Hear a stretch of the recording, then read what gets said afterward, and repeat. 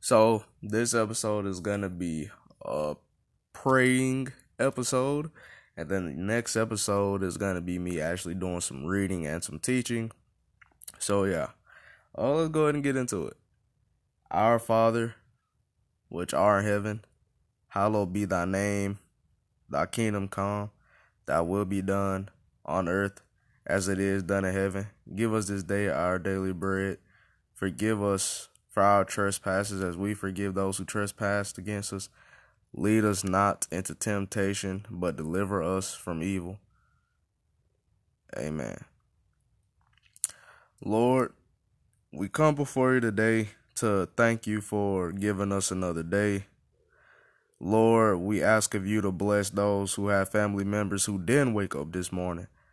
Lord, we ask of you to just keep us protected, Lord, and just to keep us in your kingdom and to forgive us for any sin that we may have committed that we didn't notice.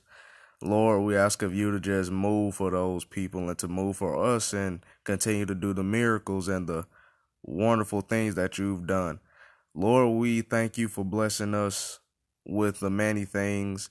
Lord, we ask of you to just, if we have fear, get rid of the fear. If we have doubt, get rid of the doubt. If we need peace, give us peace. If we need strength, give us strength.